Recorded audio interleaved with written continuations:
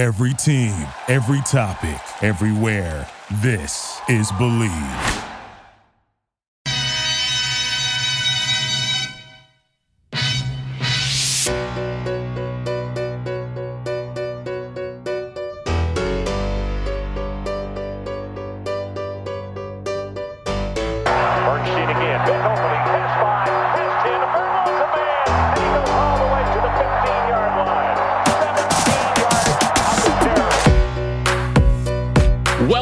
To the Believe in Packers podcast on the Believe Podcast Network, presented by betonline.ag. Once again, I'm Matt Perkins, joined as always with Badger legend, the Hebrew Hammer himself, busting out the double guns today. It's Matt Bernstein. Bernie, how we doing? I mean, it's great. We've already had a great conversation with Nigel, but we're going to keep it going because, man, dude, this is a special guy we have here. We're doing the intro. Yeah, Nigel Hayes, just Nigel Hayes, someone we admire, someone we have already come to love. Nigel, thanks for spending some time with us here today. Change the landscape of college athletics, dude. Thank you, guys. Thank you very much for having me. Yeah, man. Appreciate being here, and I appreciate the title. I don't know if I'm that important to change the landscape. I may have planted a flower or two, but not the whole landscape. I mean, you don't get anywhere without the seed, and you're the Johnny Appleseed of it. So someone had to start it. Someone had to start it.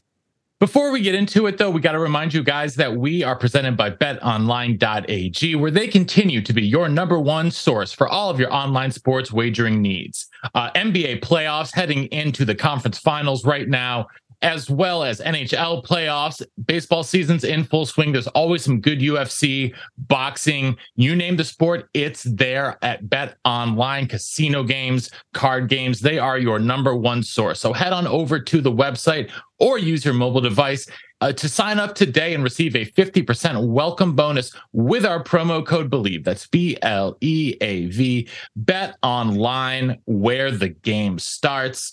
All right, Nigel, one of the reasons that we even first got connected, though, was because of this new product that you have invented. So let's just start right there. What is this? So this is something that it's been like a year and a half, 2 years in the making. It's a hot dog grilling tray, Piranha. Oh, and I was I'm gonna open it now, but it's something I was making. So the ironic part is that I'm not I don't eat meat, but I was eating a vegan. Don't laugh at me. I was eating a vegan hot dog some years back. I haven't had one in that whole amount of time. And when I was younger, though, and we used to eat like hot dogs or something like that, my mom would always toast a bun, and I was like, oh, it's the greatest thing ever to have a toasted bun. And I was making mine. I was like, man, I would love to do it. And then I was like, the bun kept splitting. So I was like, how do I make something to where the bun doesn't split? So then that's when 2 years later, meeting people, and then I came up with the cast iron grilling tray, and it has its own little handle that I can put in, so I can lift this up, put the handle in, out. You can use it on the stove, grill top. You know, if you have an open fire, you can sit and use it like at a campfire in college dorms. And I really think so here's this right here. You hold it with the handle, take it out so you can leave it, and then like it allows you to use it anywhere. And like the biggest, I think, use of this could be potentially like tailgating. You know, I think this is something that could be big at tailgating. Is little independent, like little mini barbecues, 4th of July's, holidays. Like I said, dorms, especially a lot of dorms, you're not allowed to have grills or something like that. So this gives you a chance to, if you want to grill some dogs in a bun, you're able to do that. So this is kind of what I've been working on. And so what's the name of it? What are you calling it? It's called, so that's the company is under, so the LLC, so that way I don't take on any unneeded liability and risk. Feel that. Piranha.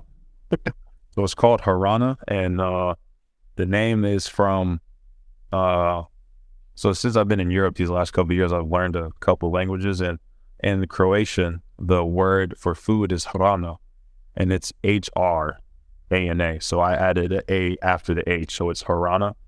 I just thought it sounded cool, and like, you need kind of like the you know that the like the lawnmower company, like Husqvarna. Like it just sounds like something like wow.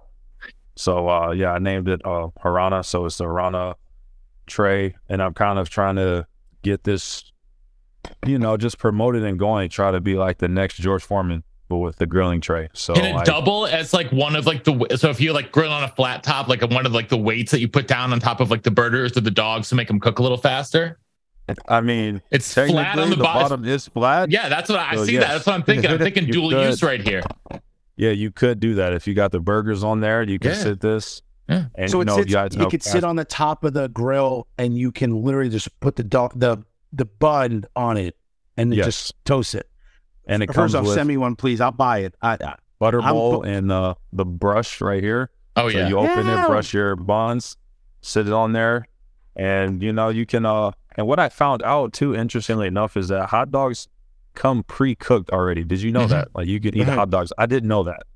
So in my research, I always thought you had to cook hot dogs, and it was saying like, no, you're supposed to just get them to, you know, look a certain way. So they really, you know, in about 2 minutes, you can cook 2 hot dogs, 2 buns, and have you know, a good meal to go. So it's like I said, something that came to me. Been working on it for a while. Now I'm in the process of, you know, just getting it out there and trying to can I Amazon it? Like how do you buy one?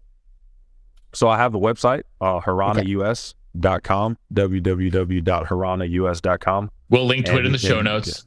And you can buy it from there. And this part is trying to start somewhere where I have and that's what Adam was recommending, is to start somewhere where, you know, you have a place. So I started in Toledo, trying to go to different restaurants and companies. And then obviously the other base point would be Madison. So starting there and trying to introduce the product there and grow it from those 2 hub points. Good advice. I absolutely love it. Advice. Yeah, that's great advice. Great advice. Listen, you're going to have a brat. I mean, you need buns. And in Madison, I feel like that's like the place that they do all of that. Right. So that's why I said it was great for him to do that, because I didn't even think of, like, you know, not being in college anymore, but like it makes sense. Like I said, you go to a tailgate at Madison, everyone knows how football Saturdays are. So it's a million dogs and buns around. So just, you know, to get these in the hands of people, like I said, it's portable, has the handle, you can put it in, take it off, carry it anywhere. You can use it in all different places. I think it's something that it's one of those purchases that you technically don't need, but once you have one, you'd be happy. Like, you know, I'm glad I got this thing. Yeah, it's the like amount of buns I burn. The amount of buns I burn is, it's so much. I love it. I need one. Well, so I was gonna say, like, to me, it's like it's like the charcoal chimney, right? Like once I got one, like I'm not going back. Like I'm never lighting my charcoal without a chimney again. It's just a waste of my time. You don't technically need it, but once you have it, technically, that's what I was trying to. It's not something you need, but once you get it, you're like, I'm glad I got this thing. Like it makes me happier. And that's all life's about, just trying to be a little happier. Hopefully soon we'll be able to get them with like a Motion W in them, like printed with a Motion W in it. Get some real branding going here. Wouldn't that be something? Right? Absolutely.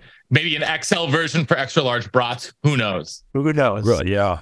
So the I guess you would say the next steps are endless, but in this infant stage, you know, is just trying to, like I said, get the product out there. And as far as Amazon goes, I've been a little hesitant because I've heard about people who sell things on Amazon. Like Amazon has this way of like stealing ideas and then like recreating the similar product. And then like, obviously it's Amazon. So like their cost is significantly less. So whatever you, let's say you sell something for $10, they could sell it for $1 and, you know, run you out of business. But luckily this is patented, so I shouldn't have to run into any of those problems. So I got it patented. It took a while to do that as well. There's so many steps and stuff. So many. Like, you know, once you get into a certain world that like I had no idea, like I'm doing business, like international calls I need to figure out about this stuff. It's like there's a patent for this. It's like, you know, like I had when I made the LLC, I had to get in contact with like freight companies, and there's like certain things you need to do for that. And I'm like, man, who knew there was so much to the world? There's so much you don't know. in life and in business. So like doing this was like, it was a pretty cool experience because I was able to learn about, a side of business and a side of the world that I wasn't privy to before. Have you been in contact with any other Badgers who are doing kind of the same thing? Because I know AJ Taylor, who was around, I think it was a little bit after you or around your time on the football team, has made a card game, also done some marketing through Adam as well. Have you talked with any other guys that like you played with who have been doing similar sort of side ventures? No, I haven't actually. I mean, I would definitely love to be and get in contact. The more minds you have on something, the better things can go. You see that now with like Adam putting us in contact and giving me the ideas I had. So it's always good to reach out and get in contact, and I definitely be able to do that. Everybody has ideas and networks and ways that we can help each other, and obviously being Badgers, that's kind of like, that's supposed to be our main goal, right, as alumni, is to help other Badgers grow. Absolutely. So this is a great lead-in because I find your story so moving. I don't even know what to say. Like, you literally might have changed the landscape of college athletics. Oh my gosh. In 10 years, there needs to be a documentary about me and doing this. It may sound, what's the word?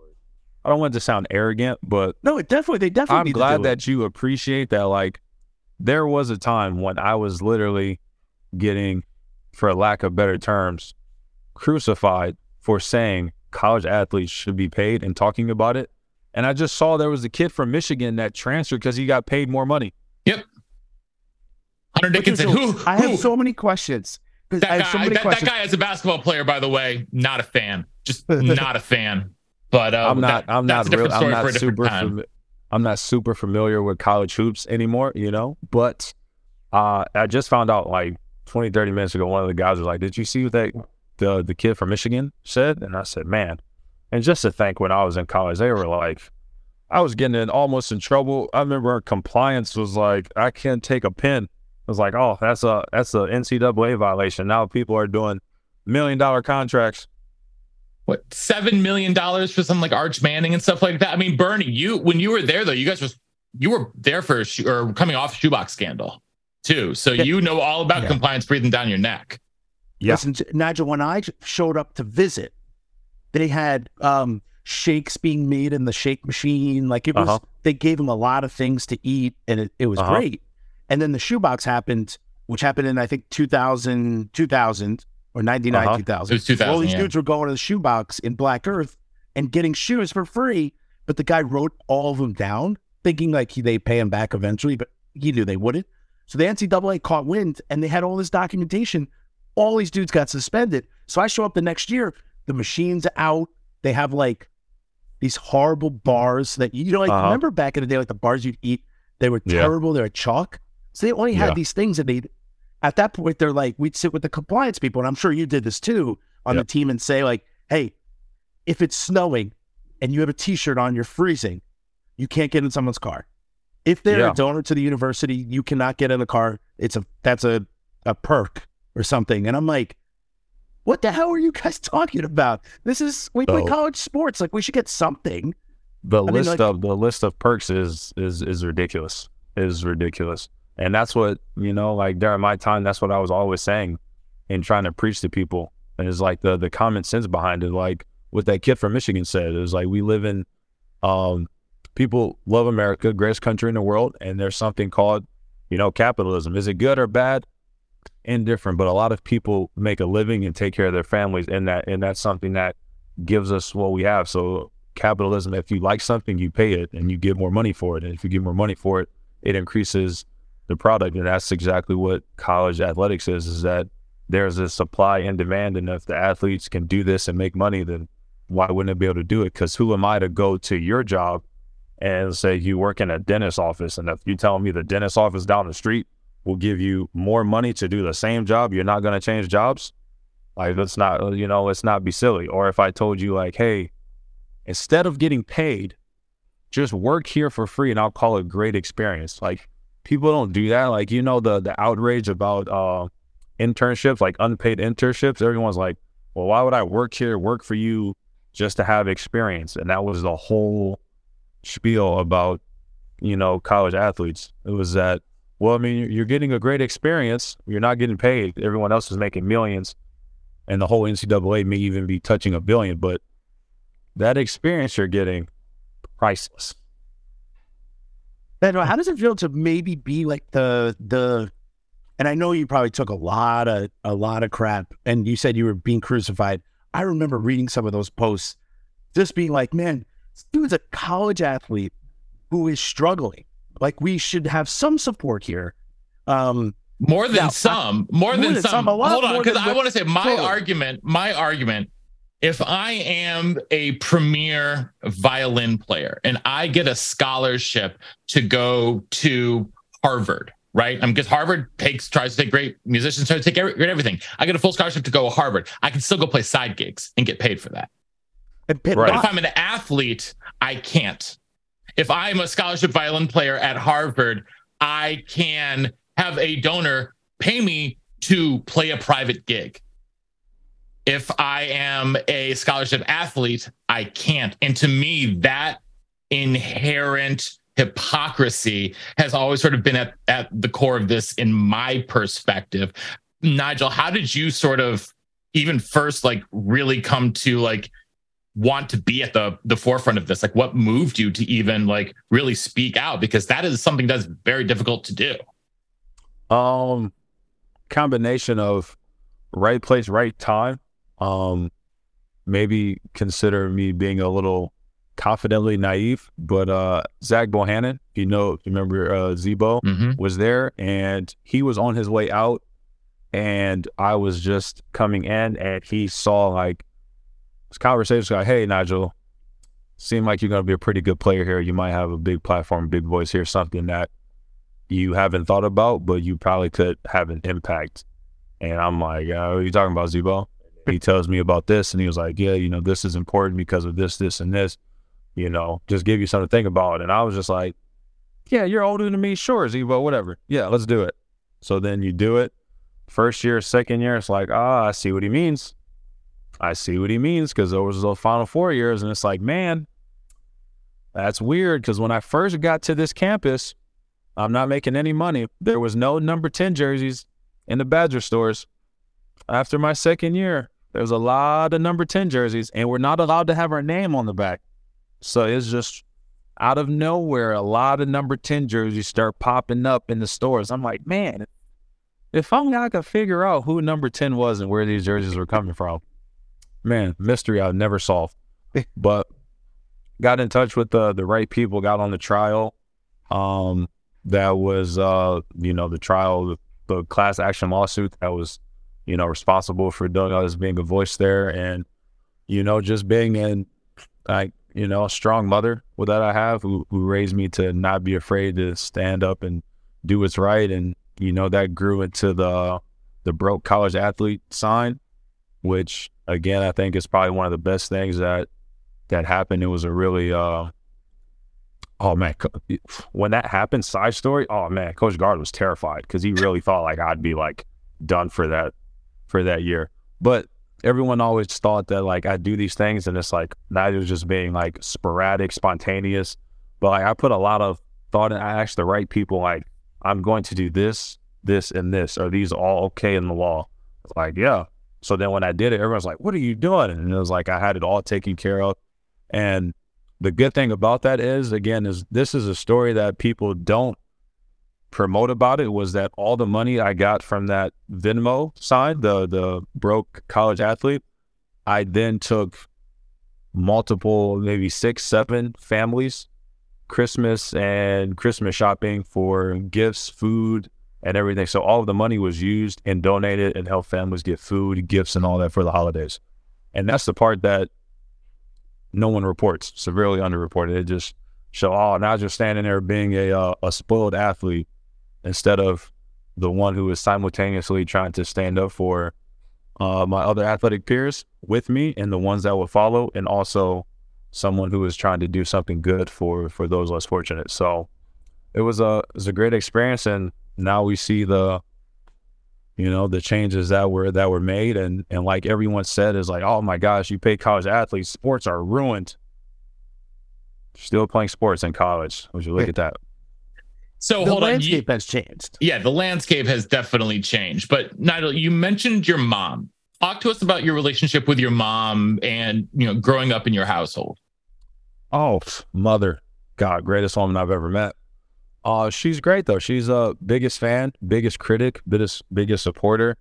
The woman who gave me birth, raised me. So she's been fantastic, supportive in everything that I've done. Like I said, she holds me to higher standards than I hold myself at most times.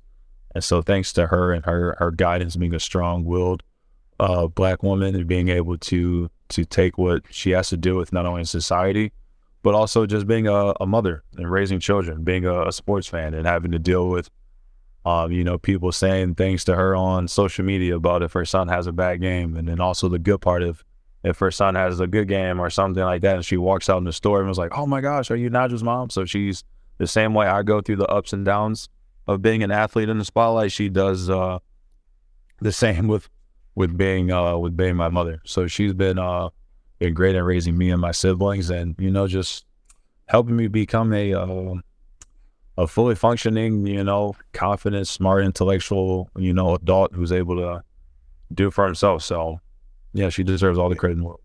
Dude, all the credit, because what you did and went through. I mean, I hate Twitter. I mean, I don't hate it, but I find it to be so mean. When I grew up and went to college, we just started Facebook. You couldn't put anything out there but a picture and like your birthday. And it was for only college kids. So it's like that was it. I never dealt with, dude, I had bad games, man. The one person who hated the most when he had a bad game was me. Like, I hated myself for it.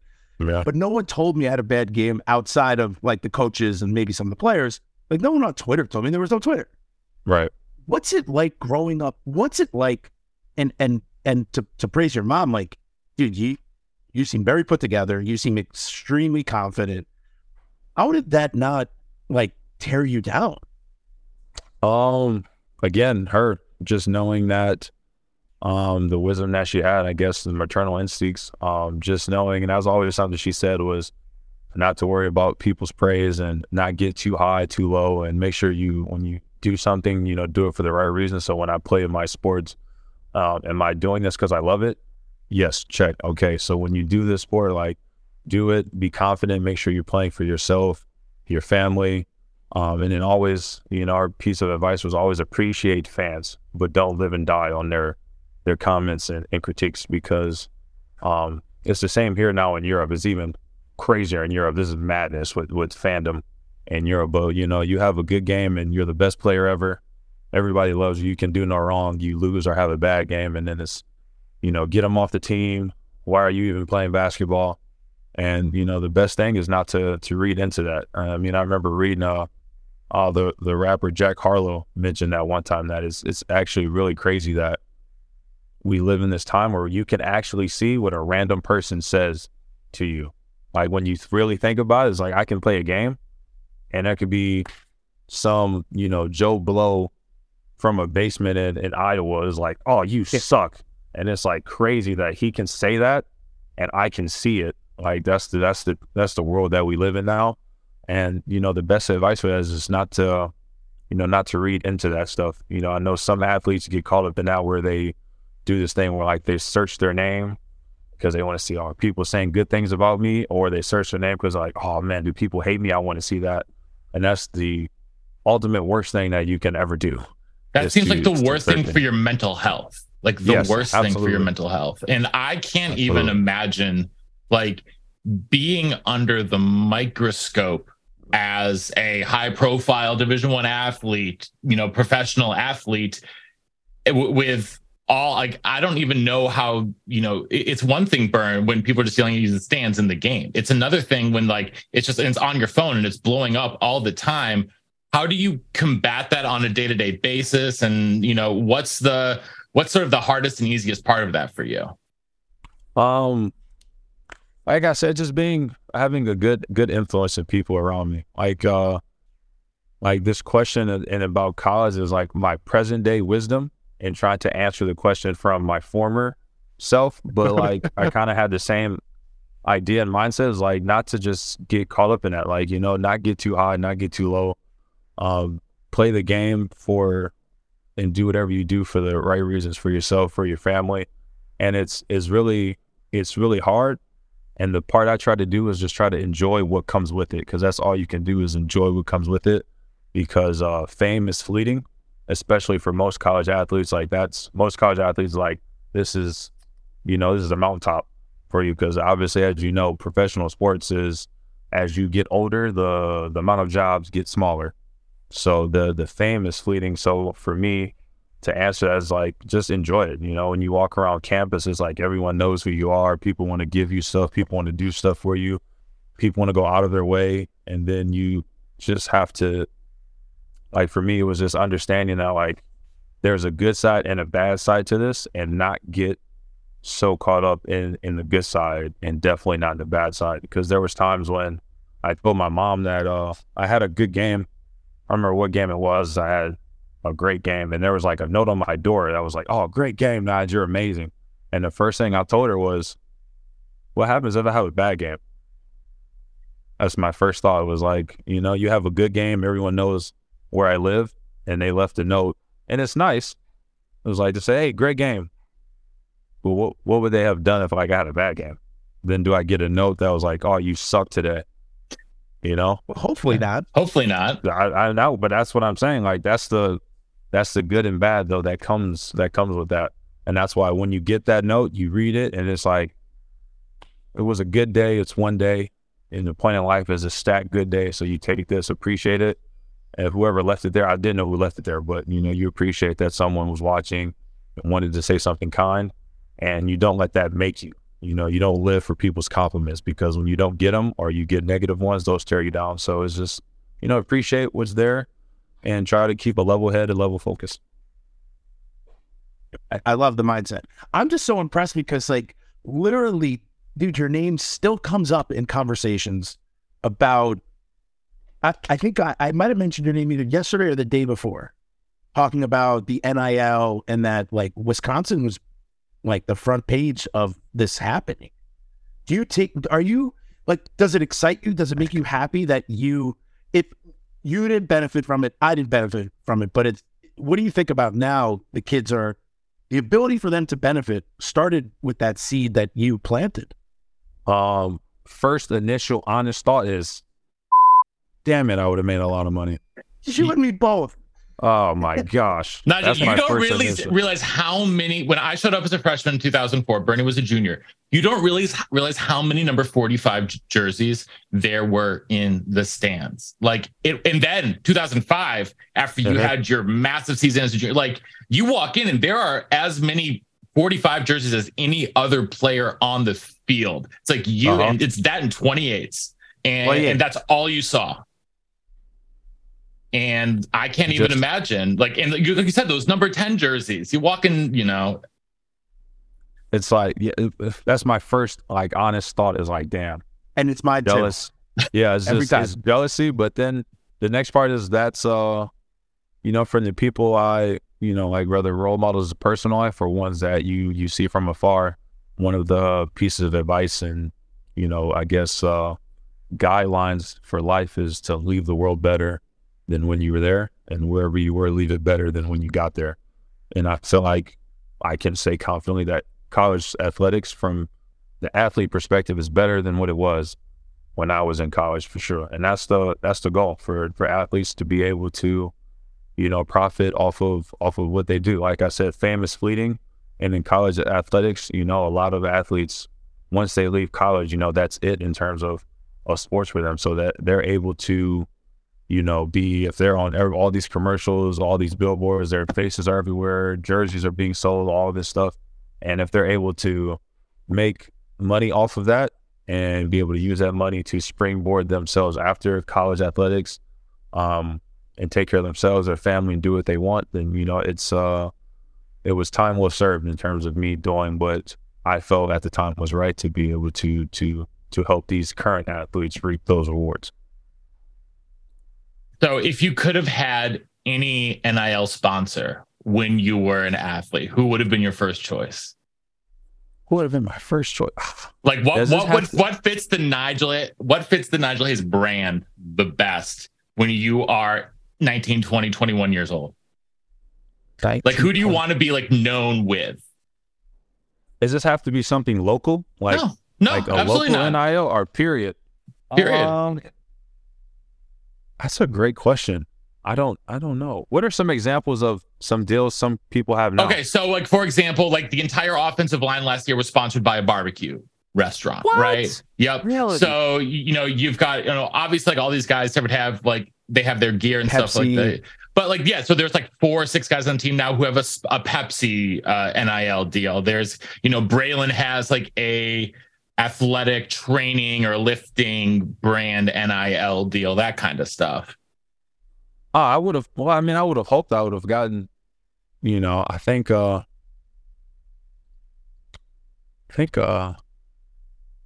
What did I like? Let me see. Okay, so I ate a lot of pancakes in college, so I think a pancake company would have been something good. See, that's unique, and that also I used to eat a lot of pancakes and watch Criminal Minds. Those were my Saturday nights and Friday nights. I regret not going out more, but that's really what I would do on Friday nights. I'd clean my apartment, make pancakes, and watch Criminal Minds. IHOP.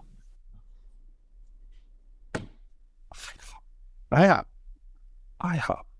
IHOP or Bisquick, especially if you talk about that. IHOP or Bisquick. It's got to be one or the other, I feel. I think that would have been a good one. Everyone knows I love pancakes, and then I need the syrup too. So I need the matching partnerships though. I need the pancake and the syrup to go together.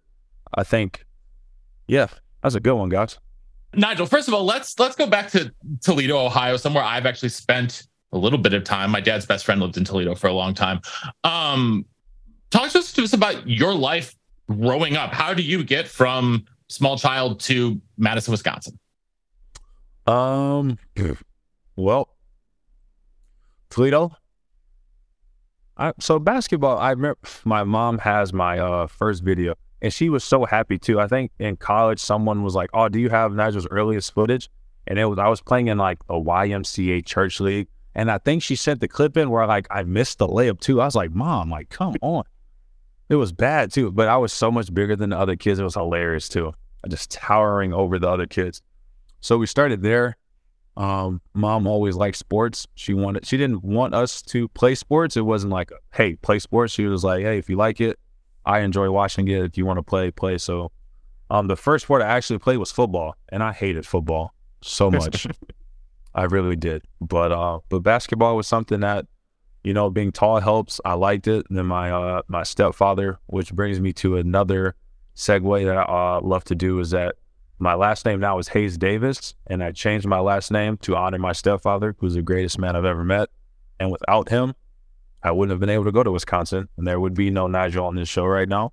So, yes, my stepfather was the one who kind of got me into saying, hey, if you like sports, the great ones, they work harder than everyone else. He sat me down, we'd watch NBA games, and he would say, hey, don't just watch, listen to what the commentators are saying so you can try to learn, like, what players do this, what players do that. What do they do to work on their game? What do they do to become better? And then, my mom and them always instilled in me a work ethic. I always worked extremely hard. Growing up, I went to a great high school. One of my first great basketball coach was Quentin Rogers from AAU. I played with All Ohio, so he was the one who helped me, figure out how to, look at basketball and not just like a game, and look at something to try to be as good at and dominate. Got to high school. Bruce Smith was my high school coach. He actually just texted me too, not too long ago, about something. He just saw me in a Badger thing. I haven't replied to him yet because I hopped on here, but it's funny how the world works. So Bruce Smith was there, and then playing AAU growing up. And how'd I get to Wisconsin? Well, I always wanted to go to Ohio State. I'm from Ohio, so I always wanted to go to Ohio State. And I had offers from, my last 3 were Stanford, Ohio State, and Wisconsin. And truth be told, I really wanted to go to Stanford. It was just really far from Ohio. Stanford was, is an amazing campus. Obviously, you get a degree from Stanford, that's icing on the cake in a lot of places. Coach Dawkins was there, so it was great. It was just really, really too far. And then in terms of Ohio State, my mom is a story I haven't told many people, I don't think. So exclusive content right here. My mom actually picked Wisconsin. I didn't want to go to Wisconsin. I wanted to go to Ohio State. And we took the visit to Wisconsin. Lamont Paris was my, he's now in South Carolina. So shout out Coach Paris. He was my recruiter. I remember the first time I played Finley, and there was this black man sitting on the baseline. It was just like, he's sticking out, buddy. What you doing here? I had a really good game, though. He talked to me afterwards. And, that's when I first found out Wisconsin was, on the radar. But I ended up taking the visit. Coach Paris was fantastic. He was phenomenal in terms of being a recruiter. He was honest about expectations. He was from Ohio. He was very personable. Parents liked him. They felt that they could trust him. He was a man of his word, and he turned out to be that and more. And then on the visit, Bo the Show, a.k.a. Bo Ryan, was there, and, Mom liked him. He really connected well, with my parents. They liked the campus. They liked everybody around. I had a great visit. That's when I met Douye. Still talk to Douye. I just saw Douye in Amsterdam, too, like a couple weeks ago. So still a great friend, and Douye was my host there. So it was a great visit. My parents loved it. And then we didn't.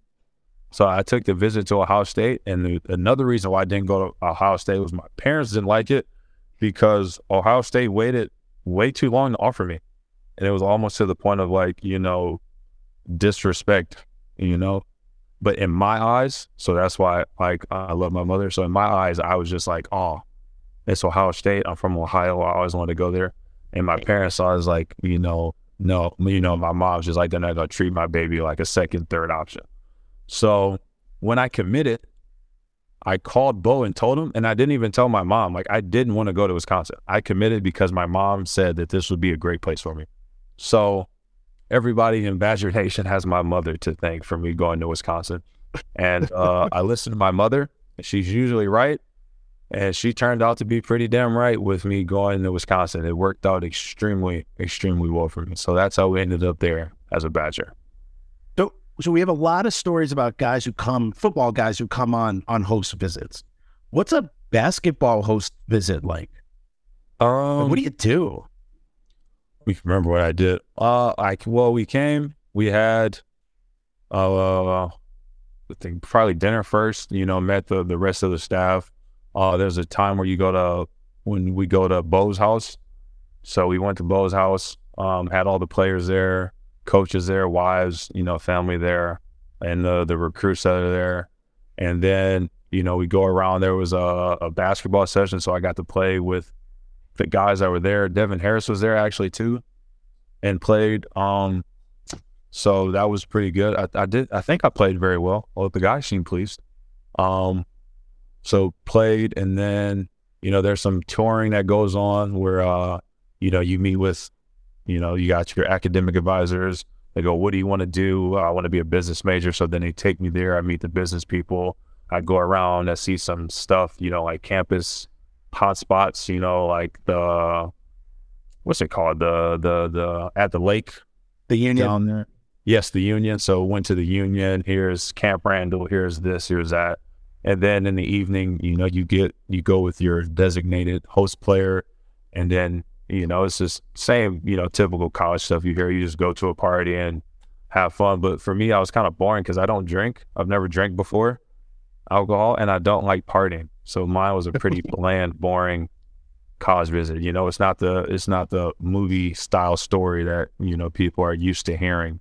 I don't know. Scott Starks talked about just going and watching film for 4 straight hours. So at night instead of going out. Yeah. So that's one way to Nigel, do it. They would have never put us together at basketball. They would have never. They knew very well who the guys that they needed to put with me. Yeah, I think someone do that too, because I was with Douye, and Douye doesn't drink or party or anything. So Douye and I was just there, he's like, hey, what do you do, bro? Blah blah blah blah, figuring it out. So it was it was cool. I mean, it was like I said, it was a nice experience. I enjoyed myself. Like I said, my father surely did. And she was like, that was her school. She circled that one. We ended up as a Badger, and it worked out fantastically. So when you're not making pancakes and watching Criminal Minds, and you're not going to class or practice, what else are you doing on campus while you're in Madison? What else was I doing? Nothing. It was just in the gym. It was either the gym or class. wasn't really much. Or hanging out at the at Gordon, which was the is it still called Gordon?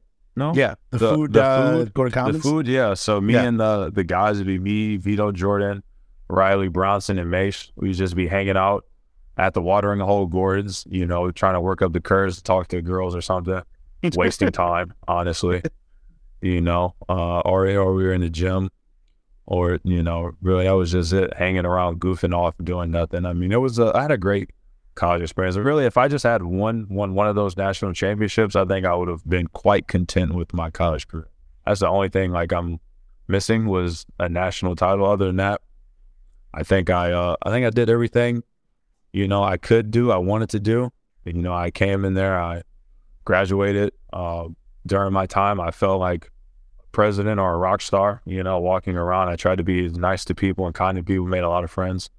People were able to, you know, I did a lot of cool things. I mean, in the what's it called? Like Mifflin Week, they have concerts there. So I was able to like meet the organizers, and like I met Chance the Rapper. We were there, we were like backstage. And then one time, this was before I was really into music. My sister loved Party Next Door, and he came, and Bronson knew someone, and like Party Next Door and his whole like team came and played basketball in the Kohl Center.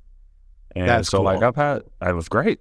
And then I got him to sign a hoodie to my sister. Oh, that's when I knew she loved me too, because she was like, oh, she was so surprised. That was one of my best big brother moments too, was surprising her with that.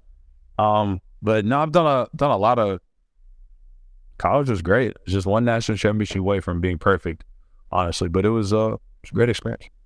Well, Nigel, the run you guys had was tremendous. I don't think it's even been close to replication ever.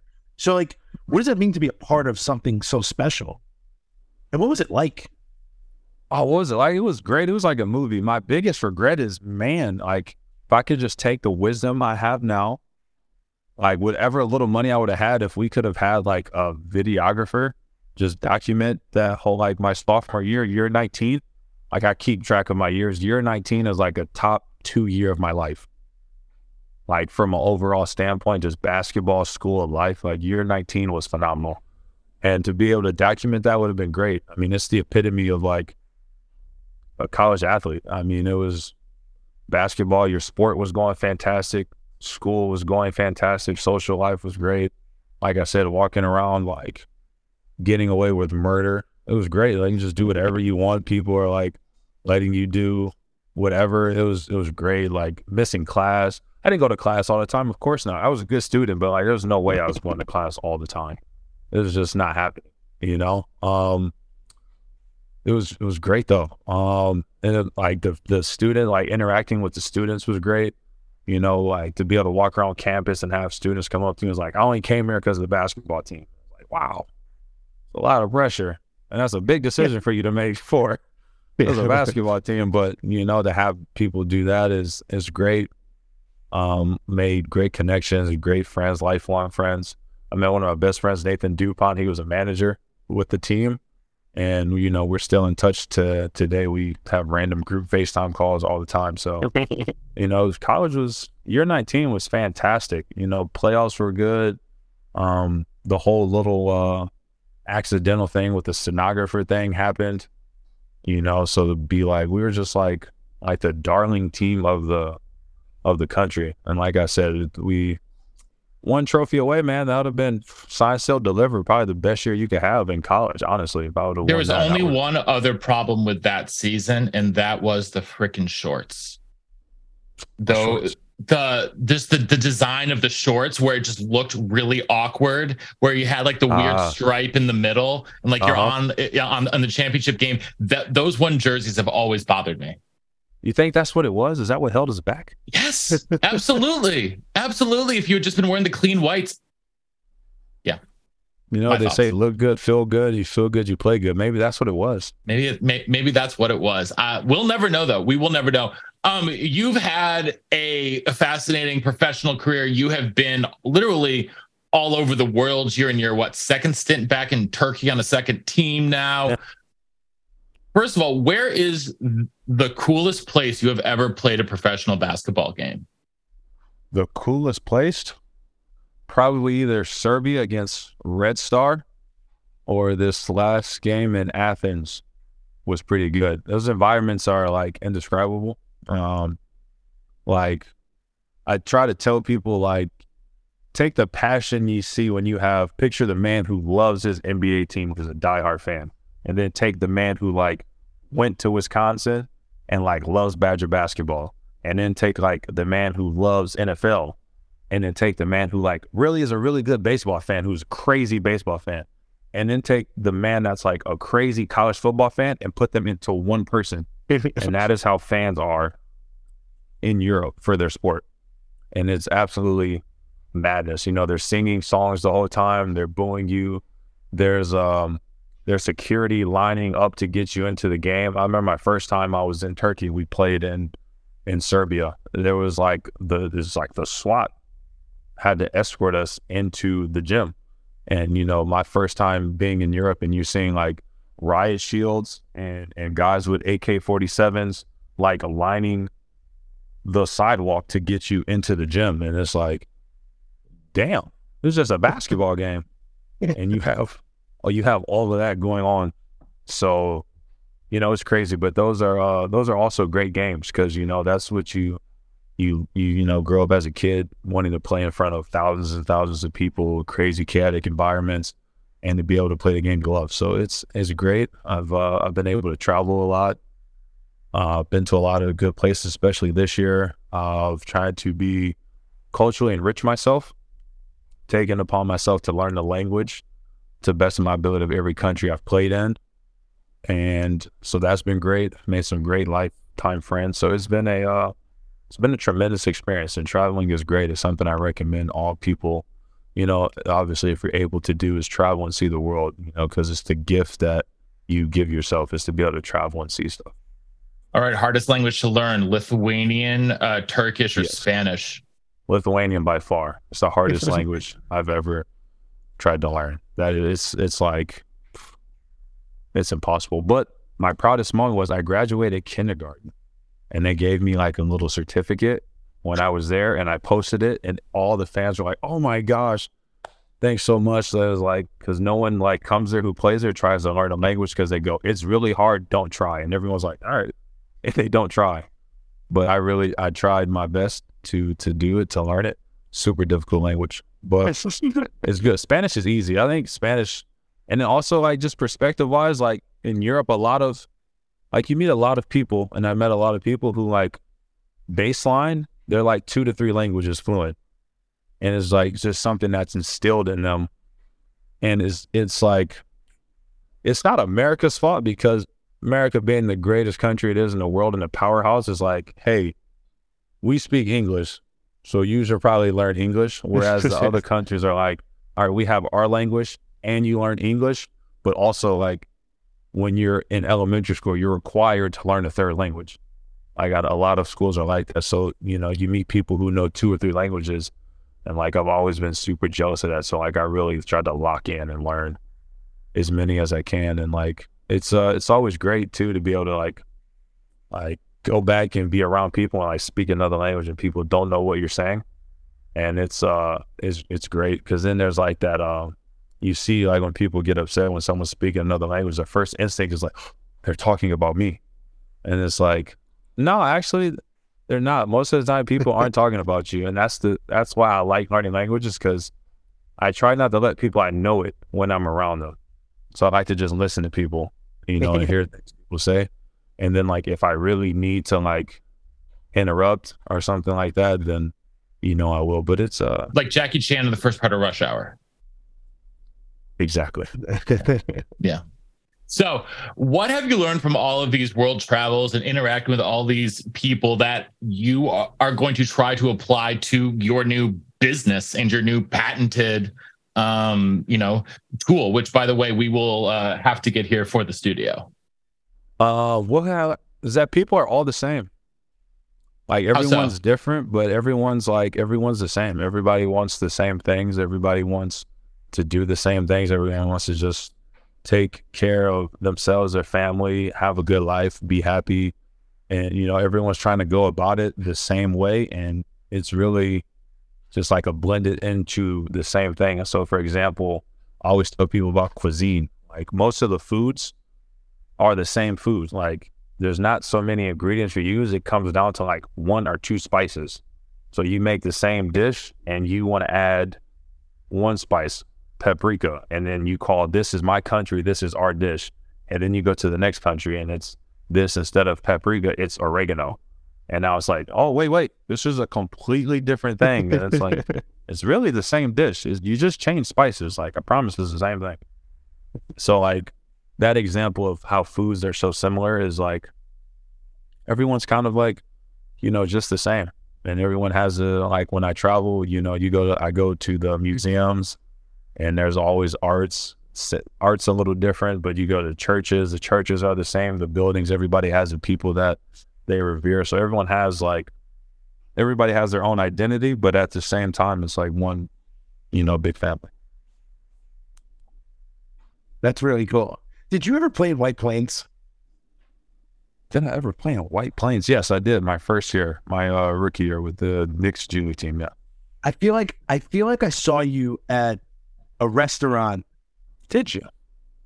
Yes. You were with who came in who's playing? Oh man, I'm blanking on his name. This is gonna kill me. I'm picturing his face. You guys came in to eat. Trey Burke? No, this is gonna bother me. He was a good shooter. You'll figure it out when you're getting ready to go to sleep. You'll think of it right there. This person did just play some. I mean, Douillet was a great shooter. Douillet, for my money, should have gotten more run in his Badger career than he did, but that's just me being a bitter fan. But you know, yeah, for sure, dude. I mean, he's 6'9" sharpshooter. He can light it up. He can light it up. It was Bronson. Yeah. Where was Bronson? I think it was him. You think it was Bronson? I think so. I could have sworn I saw you guys walk in. Bronson was a sharp shooter, so it could be Bronson. I'm like, wow. I knew Bronson a little bit because I saw him out and about in town. So when we saw each other, I was like, oh man, this is great. Nigel, also my wife's a huge fan. So she has to meet you. She's a little crazy into it. Yeah. Oh. Hi, Allie. Hi. Hi, Allie. I'm Nigel. Nice to meet you. Hi. First time ever. Yes. Yeah, I am so sorry to embarrass my husband. No, it's okay. I am so excited to meet you. Likewise. A few things. Okay. Yes, please. This is what I've always wanted Allie to take over the podcast. Yes. Oh my God, my dreams are coming true. I was checking my Facebook memories today, and I shared, it was on this day in 2017, I shared your Players Tribune article that was titled, Don't Just Shut Up and Dribble. Well, so I found that to be so interesting. I don't really have a follow-up question. I do have a follow-up question. Said you had what inspired you to write that? And like, what was the process of that? Like, how did that happen? It's spillover from the whole like college athlete NIL thing. It was like, hey, just play sports. You're there, just go to school, get your education. Like, you don't worry about other stuff. So it's kind of like this is like a side spillover from that whole thing. Just try right. And sorry, your second or third thing? We're recording. Absolutely we are. Well, I said I had a couple things. They weren't necessarily questions. Keep going. Okay. Well, that was one. What's the next one? That was one. My boss, who 2016, 2017, I went through a kind of career life change. I was very unhappy with the state of the world, which was around the time when you wrote this article. But anyway, my boss, who I've worked with now for 6 years, we bonded over that article when I was interviewing with him. And he wanted me to share. He has a picture with you that he wanted me to share. So this is another thing. Oh my gosh, look at this. I can't tell if you're not embarrassing. I am embarrassing. Oh my gosh, this is amazing. Oh, well, this is his daughter. That's not him. My boss is not a 10-year-old girl. Wait, I was going to say, all I see is a little girl. Your boss? Yes. And that's his dad photobombing in the back. But what year was this? This had to have been, oh man, I don't know. I mean, it was when you played at Wisconsin. So okay, it was so at least in we got that a range. 4-year range to Yes. figure out from. Okay. Yes. She's now a junior in high school, his daughter. But he would like me to tell you that you and Chris Borland are his two favorite athletes of all time. I love So it. that is from my boss. Tell your boss I love him or her. Is it him, right? You said that was him in the picture photo him. by me? Yes. Tell your boss I yes. love him too. Yes. And okay, so I have two more things. One part A, one is part A and part B. So part A is I'm sorry. Part A, I'm so sorry to bring up the national championship game because it's really upsetting for me. So I'm sure it is for you. Not a pleasant part topic. A, yes. Part A was that my brother-in-law convinced his wife who was pregnant that if you won, they would name their son Nigel. I love that. Their son's name is Alex. Close enough. So, hi, Alex. Sorry. Hi, Alex. Sorry I let you down, Alex. We could have been named twins. That's okay.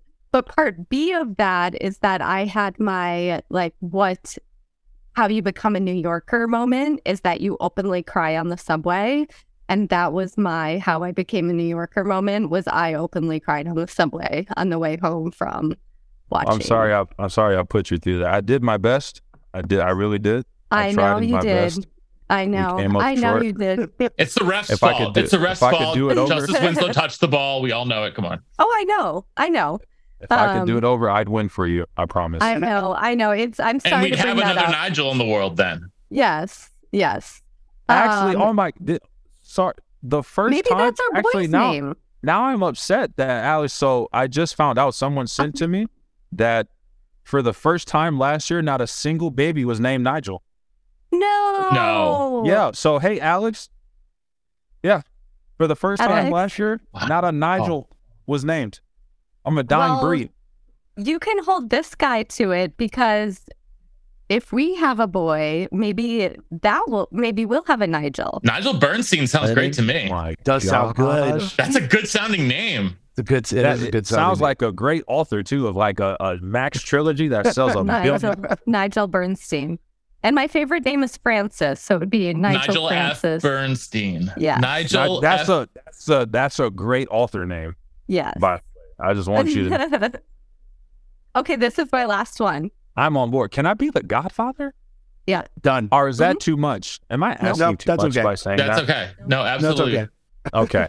No. Oh, that would be amazing. It'd be amazing. My last thing. You do not have to answer if this is too personal. I follow you on Instagram, and I'm wondering what the name change was. Actually, you weren't here when we discussed this, but I actually wanted to follow up, and I didn't ask. So for Allie, I'll let you repeat, and then I want you to tell us a little bit more about the person behind that name change and how when they came into your life and how they, really sort of changed it.